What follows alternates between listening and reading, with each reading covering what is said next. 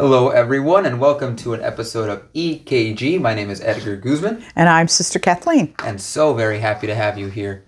I know our timing for podcasting has been a little off just because of the craziness of ending school semester and ending programs. Sister, you had First Communions and Confirmation. And we're still having some First Communions going on now. Oh, there you go. Oh, yeah. There'll be one on Sunday. It's not over yet. No, we get this, not the stragglers, but just the ones that couldn't make it on that date. You know, we're trying to be flexible.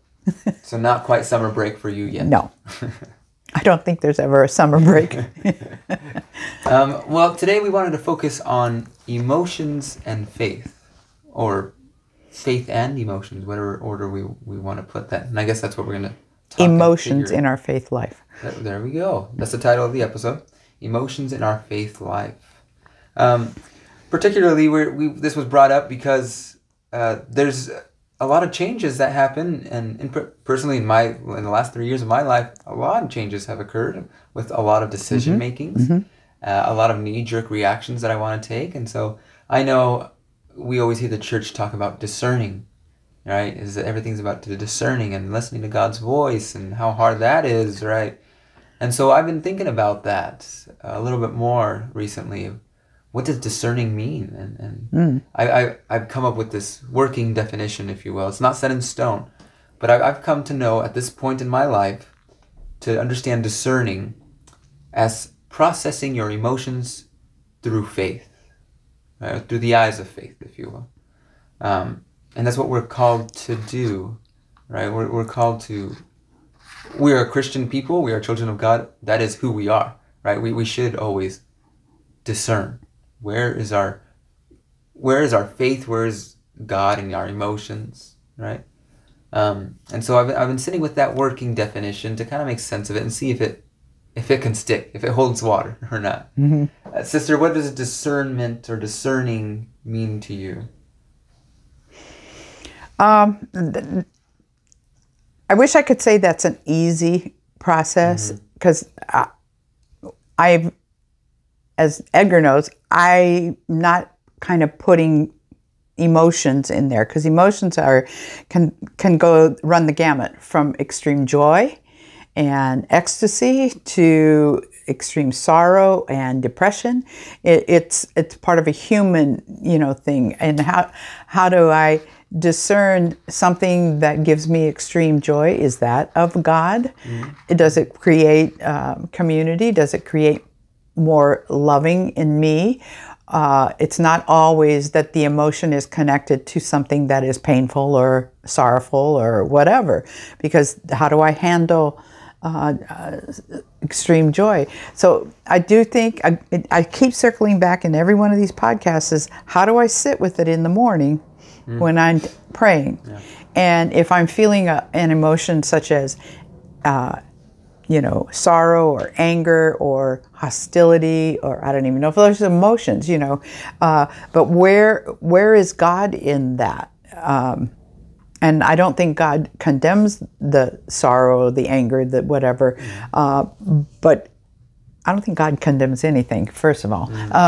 He doesn't even condemn us. It's about how do I use those emotions in relationship to my faith development, to my community. Does it boil over into my community life with the sisters, or with who I live with, or my family? So it's about discerning, am I a peaceful person? Am I handling it, with humility, with joy, with sorrow? Sorrow is a very real thing, but it's not an either or. It's not a dualistic thing. It's more of a oneing. How do I bring it to one conclusion in God? I don't know if that makes any sense, because I think sometimes we get to the point where I don't want to get angry. I don't want to, and maybe that's what needs to happen, is to get angry. Yeah, righteous anger. I heard Father Paul say that, but we see that with Jesus and turning the tables. Yeah, right, in the temple. It's righteous anger. Right? Well, we made that up, righteous anger. we just said Jesus couldn't be angry like I'm angry because Jesus was God and God, he wasn't angry. He was angry. Yeah. He was angry at the hypocrisy that was going on. And so we labeled it righteous. So then it's okay. So when being angry for something that is good, we labeled righteous. Exactly. So if I'm angry because somebody has done me wrong or whatever, if I act on that anger in a way that hurts or demeans or destroys,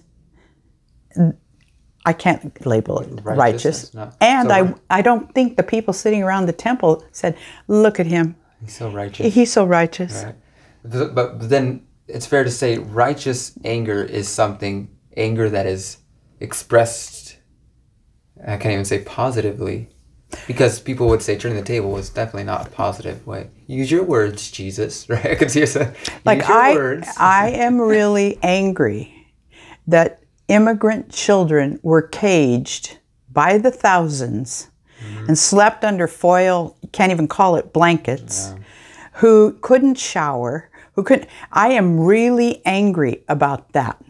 And I think that's a righteous anger. Now, if I pull out my AK-47 and mow down the guards at that place, it is no longer righteous. Yeah. But so it's about saying, what are we righteously angry about? If there is righteous anger. Yeah, I don't, and I know there's some of you right now just going to click me off because it's political. It's being done for political reasons, and I'm angry at that. Yeah. And in that certain case, yeah. And that's just one case. That is just one case. And there's just one political case. I mean, it can be so many different scenarios where... There's enough of all of this to go around to every group. Yeah, that's a good way to put it. To the really wonderful people who on any given day are just wonderful. Me on any given day, I can be as good as gold and God's will is right out there and people notice it. On any other day, I can be someone who is doing the injustice. Let's take a step back. Not that I don't like getting into the weeds, because I do. I really like that. But let's take a step back and look at discerning in my opinion, where does the faith play in our emotions? Mm-hmm. How is that for you? When you identify your emotions, or maybe an emotion that you don't like or that you do want, do you see faith playing an aspect into that?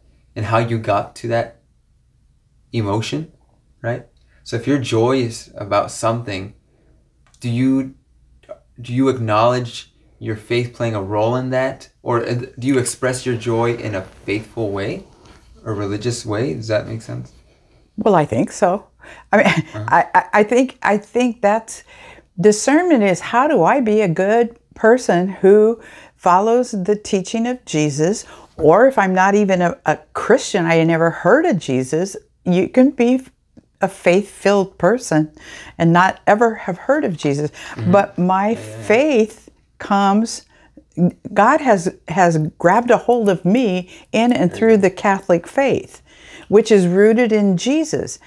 But I also have to discern whether that same Catholic faith is being faithful to the gospel. I had to discernment. The Ignatian plays a whole way of discerning that. And then how do I make an examen? That's nothing but discernment. Every night. How did I go through this day? Where did I fail to be another Jesus in the world? You know what I'm getting at is visualization, is a bubble. Is emotions inside faith, or is faith inside emotions? Right? And I think what you're getting at is your whole being is of Christ. Right. And we were emotional before we were faithful. Yeah. Emotion is part of being a human being. Maybe that's quite telling what I'm trying to do right now, because I think I'm trying to box it in. Yeah, right? You're trying to make it fit into your faith construct, and that's what it is a construct. God is. I'm trying to neatly organize things like that. Yeah. And that's why I can't quite wrap my mind out of where you're coming from, because my faith enhances my ability to be someone who can handle life and the emotions connected with life. Agreed. I'm there with you right there. And I think I'm just becoming more aware of it, of how my emotions, praise God, the way that it can't help, Edgar, but praise God. Yeah. And I've never thought about it that way. Is it Saint Uranus or something like that says the glory of God is a human fully alive? Right. Mm-hmm. That's you and me fully alive. And if the emotion is bogging us down, we got to get a hold of that. And it doesn't necessarily come. And I think my thought process that's happening as we go right now. I know, it usually does that for both of us. Yeah. But I think this is a result of our society. Mm-hmm. I am a product of our society. Mm-hmm. We are all products of our society. And I think that's how constrained my mindset of emotions have been. Right? I've never looked at it as something so open. Right? I've just reacted. I've just felt. Right? In the last couple of years, I've been stopping and thinking, where is God in this anger that I'm feeling? Where is God in this joy that I'm feeling? Right? And so I now consciously acknowledge the way I feel, as in, does this praise God? Right? Is this something is this loving? Right? The way I get angry, is it in a loving way? The way that I'm confused, is it in a God way, right? In a Jesus Christ way. I can't find the right words, but that's what's happening in my mind. Right. When I know that when I feel like maybe my emotions are getting heightened, either negatively or positively, because as a newlywed, right, we have many discussions, and it's not that we're arguing all the time, but a lot of times we are very happy and joyful, and I feel sometimes that I need to process it more than at the time, right? Just because to truly take it in, which means being in the moment and enjoying it in the moment, and we do, and I love it, but then sometimes I think, like, how beautiful was that? Like, what happened? What caused me to be there? And this definitely sounds like over analyzing things, and that is a characteristic that I have. Uh-huh. But in doing that, and if I find the time, I sit with it, and I connect with myself more, I'm getting to know myself more. Yeah. Do you? Okay. I think. I don't know if I think. This is all a clumsy discussion. Which we love, okay. So go ahead. if I get upset, or I lose my temper, or I get angry, or I feel some great emotion about something that is almost either too good to be true or too bad to be real, is God there? And when I sit in those moments at the end of the day, or most of the time it's in the beginning of the day for me, when I sit there and I say, did I cause harm? Mm-hmm. And I know when I cause harm, and I guess most people, you'd have to be deaf, dumb, and blind not to know when somebody's upset with you. But oftentimes it's not harm. It's something that just can't go on, Was God there? God is never not there. Mm-hmm. Then is it us who, so it's a question then, not if God is there, but have I acknowledged God? Okay, that's a whole different question. I mean, that's a good question, and that's a better question than is he there? Because otherwise, then you're saying God is absent, and God can't not be absent. Yeah. So did I miss where God was in that situation and lose control? Yeah. And if I lost control, that brings me back to, what do I need to do to make it right now and gain the rightness or the control of myself, so that I bring something else there. And I think that rightness that you're talking about is the acknowledgement of God, of knowing, yes, I see God. Yeah, because everything is right in God. Yeah. It's only that rightness is that here's God. Yeah, that's the basis of restorative justice. You severed something, and what will make that right? What has to change in me to make it right? What do I have to accept in another to make it right? Because I'm not going to change anybody. I mean, I guess I know that, but I keep trying to. But anyway, that's human. That's being human as well. But then, and if it's something truly I should never have done, or said, or believed, or harbored in my heart of hearts against somebody, then I have to.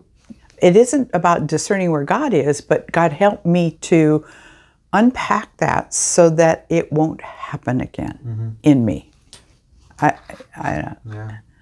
And I think us Catholics, we've grown up with the concept of sin. And sin just simply means I've missed the mark. I was out of relationship to the community, to others, to my family, to God. So how do I recalibrate and make it right? And make it right. Let's make that our topic for the next one. Sin. Okay. I like that. Sin? Yeah. Yeah. Hopefully it's... And then we can add on to that.